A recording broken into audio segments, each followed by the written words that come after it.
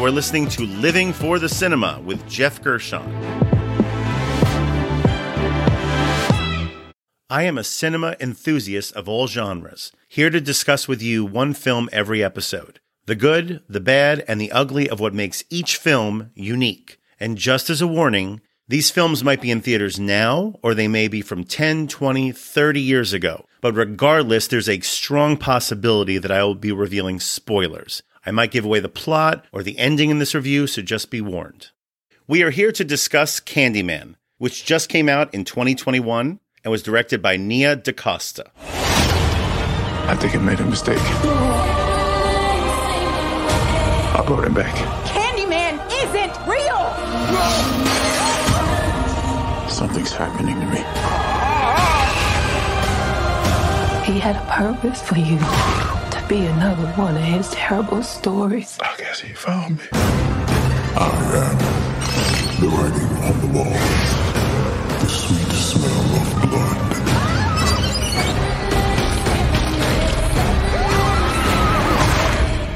Be my victim. This is not real. It's not real. Candyman.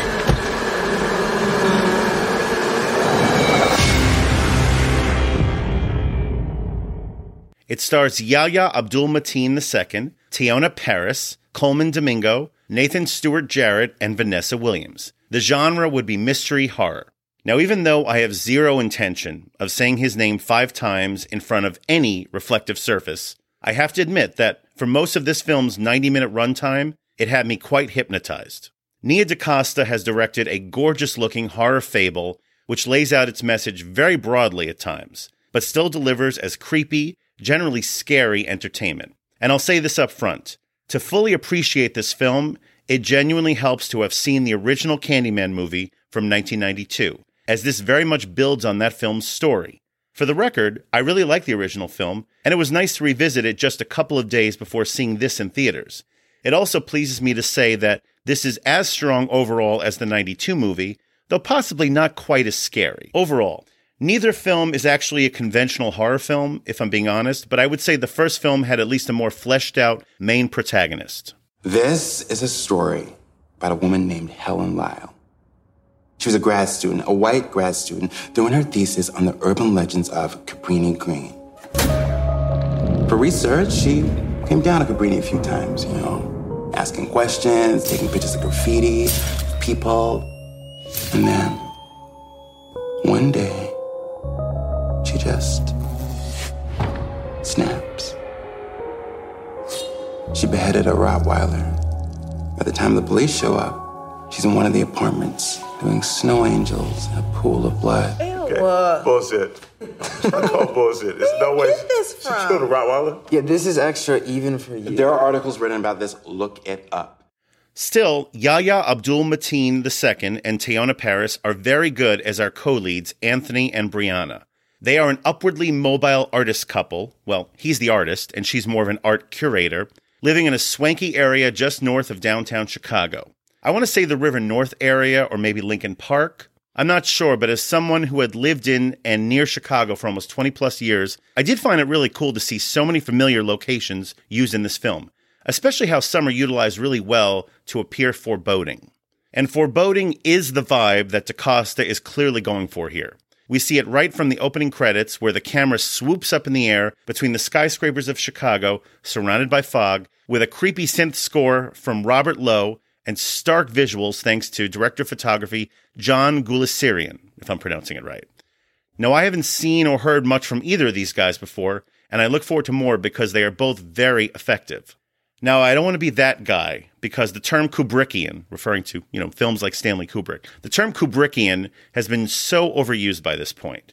And hey, just as an example, I love the movie Inception, but that film was not remotely Kubrickian. But here, it actually really applies. Probably not in a way that I've seen from a modern film since 1 Hour Photo, which came out just under 20 years ago. Everything feels cold and uneasy and very clearly lit, also usually center frame. There's one moment I will try not to spoil, but let's just say that we see someone brutally murdered in a pretty novel way, at least novel in the way it's shot, also making good use of Chicago's architecture.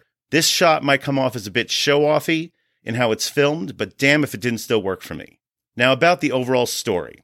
I'm not looking to spoil that either, but let's just say that our main couple eventually becomes very much involved with the, quote, return of Candyman to this area in Chicago, which is actually pretty close to the Cabrini Green location where most of the first film was set. Have you guys heard of Candyman? Okay, ready? Candyman. Candyman. Candyman. Not today. Not today. 2 more times.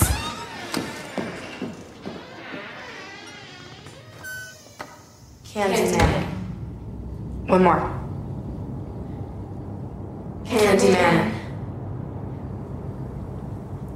Well, we're still alive, so. Strange things start happening. People are brutally murdered. There's some body horror. And there's also a good amount of social commentary relating to gentrification, police brutality, racial injustice, and cultural appropriation. The original film also had its share of social commentary as well, though I would say that it was done with more subtlety the first time around. And that brings me to the climax and conclusion of this movie. I liked it as it does pack a genuine punch. DaCosta, with co-writer Jordan Peele, they clearly have a point of view with these characters, and they follow that to a logical, satisfying conclusion within the world they have expanded upon for this sequel. My main issue is that I could have used a bit more to be developed before we actually got there. As I said before, Mateen and Paris are both very good, as is Coleman Domingo in now his second batshit performance of the year after just having him seen in the film Zola recently. Coleman Domingo plays Burke, who's a local who grew up in Cabrini Green and had his own personal experience with the Candyman legend growing up. For me, Candyman was a guy named Sherman Fields. He had a hook for a hand. Neighborhood character used to stand out there and hand out sweets to us when I was a kid. One October, a razor blade shows up in a little white girl's Halloween candy. And one day, I saw myself.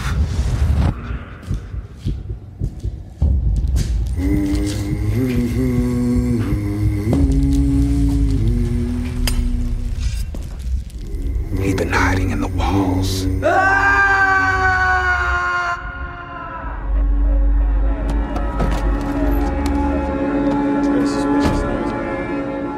That's when I saw the true face of fear. But our main characters start to feel like they have a bit less agency as things ramp up. This kind of reminded me of my issues with the third acts of both of Ari Aster's recent horror films, the films Midsommar and Hereditary. Now, both of these films are beloved by both cinephiles and horror fans. Ari Aster has kind of become a brand name unto himself. And I could see the craft in both of these films.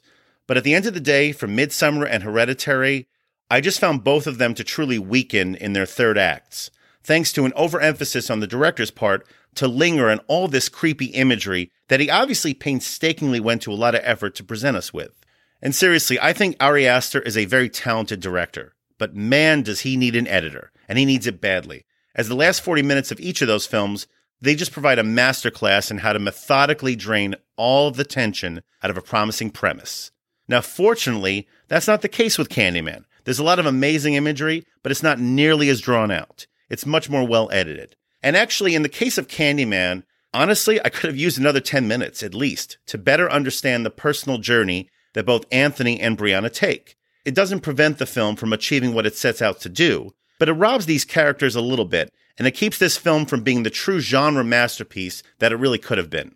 As it stands overall, Candyman is a very good movie, and DaCosta is a director I look forward to seeing much more from. And that brings me to my first category. That would be Best Needle Drop, which is the best song cue or piece of score used throughout the runtime of the film. Robert Lowe orchestrates a very effective score throughout this film. Though it doesn't have much in the way of a melody or repeating theme, but it's much more hypnotic, and that generally works in building the atmosphere that this film is going for. However, what most dazzled me was playing over the gorgeously shot closing credits, which are recounting past events involving Candyman, all told through the spooky use of light puppets. And over this closing credits sequence, we hear a slight update of the original main theme from the 1992 film. It was called Helen's Theme, and it was written by and composed by Philip Glass, and is just a beautiful, melancholy piece of music.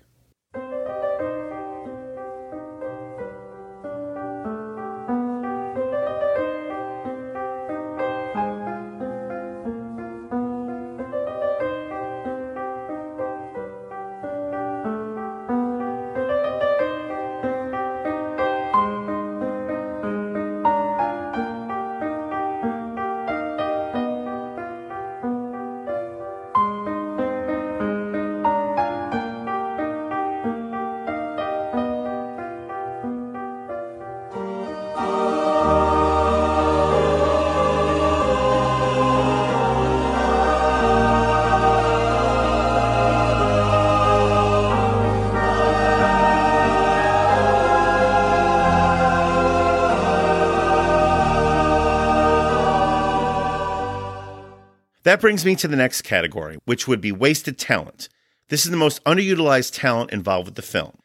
Now, Yahya Abdul-Mateen II is one of those promising young actors who's been popping up in a lot of big stuff recently. He was in Aquaman, he was in the recent Watchmen series on HBO, he was in the movie Us, and apparently he stars in the new Matrix sequel that's coming out in a few months, where he plays a young Morpheus. So the dude's got presence, and he's got acting chops for sure, which he demonstrates in this film as well, at least for the first half. For the first half, we watch the torment, fear, and exhilaration that his Anthony experiences as a painter who has suddenly found inspiration from the legend of Candyman. Of course, we see how his fixation on Candyman overtakes him, but only to a point. He's disappointingly given less ado as the film progresses. Now, we do see some very convincing physical acting on his part as he starts to physically transform, but really none of the pathos which would come with it. Now, what I'm talking about is Jeff Goldblum in The Fly, Sharlto Copley in District 9. These were performances where you saw somebody physically transform and you saw the mental anguish they went through as that happened. There was the potential for something genuinely affecting along the lines of those performances, but Mateen is just not utilized that way, and it felt like a genuine missed opportunity. And the legend is, if you say his name 5 times while looking in the mirror, he appears in the reflection and kills you. So, I thought that we could... What did you think? Summon him. Hell no. No. Candyman. Anthony. Candyman. Anthony, no. Candyman. Stop. Stop it. Candyman. Stop it. Okay. You better not do that. Okay. See, you play too much. That brings me to the trailer moment. The trailer moment is the scene or moment that best describes this movie. Now, I kind of alluded to this moment in the film earlier, and I still don't want to completely spoil it, as this film just came out. But wow. Let's just say that as we are looking outside into a window, we see something brutal happen, and then the camera starts to pull away. But what's even more startling is to see it from a distance as the camera pans out further and further away. And we see how tragically insignificant it all starts to seem as it just kind of blends into everything else we see in the distance. I know I'm being vague here, but trust me on this. It's pretty amazing to see. I don't know how they pulled off this shot so convincingly, but it's about as impressively crafted an image as anything else I've seen in a movie this year so far. And this moment serves a genuine dramatic purpose. I'll leave it at that. And that brings me to the final category, which would be MVP. This is the person or people who are most responsible for the success of this film. Nia DaCosta is the real star of this film, of course. She had a genuinely twisted, if occasionally heavy-handed vision for this latest incarnation of the Candyman legend, and it comes through in every frame. She is more than respectful to the original film, and she pulls off some novel ways of referring to the events of it by basically treating it as mythology that is twisted and sometimes even misinterpreted over time. DaCosta clearly has a great eye for this kind of dark material, and unlike an Ari Aster, she has the restraint to tell a tight story and to not allow it to get bogged down in imagery. Which, to be fair to Aster, if I'm being fair, this is a common issue with a lot of up-and-coming filmmakers. They have the chops to show something off, so they want to show it off. I get it. But you still want efficiency in storytelling, and she does that. Now, this was only her second feature film, and her first with a pretty decent budget. It's an impressive piece of filmmaking with a lot of confidence behind it. Now, I do wish her writing with Jordan Peele was a bit more fleshed out for our 2 main characters, but as an overall mood piece meant to elicit feelings, this really stuck the landing for me, and I highly anticipate whatever she does next. My rating for Candyman 2021 would be 4 stars out of 5. This is a strong film, and right now it's only playing in theaters, and I would highly advise that you see it. I think it really lends itself to the theater experience. And that ends another reflective review. Please like, subscribe, and share the Living for the Cinema podcast, and follow and like us on Facebook, Instagram, and Letterboxd. Join us next time for another review from Living for the Cinema.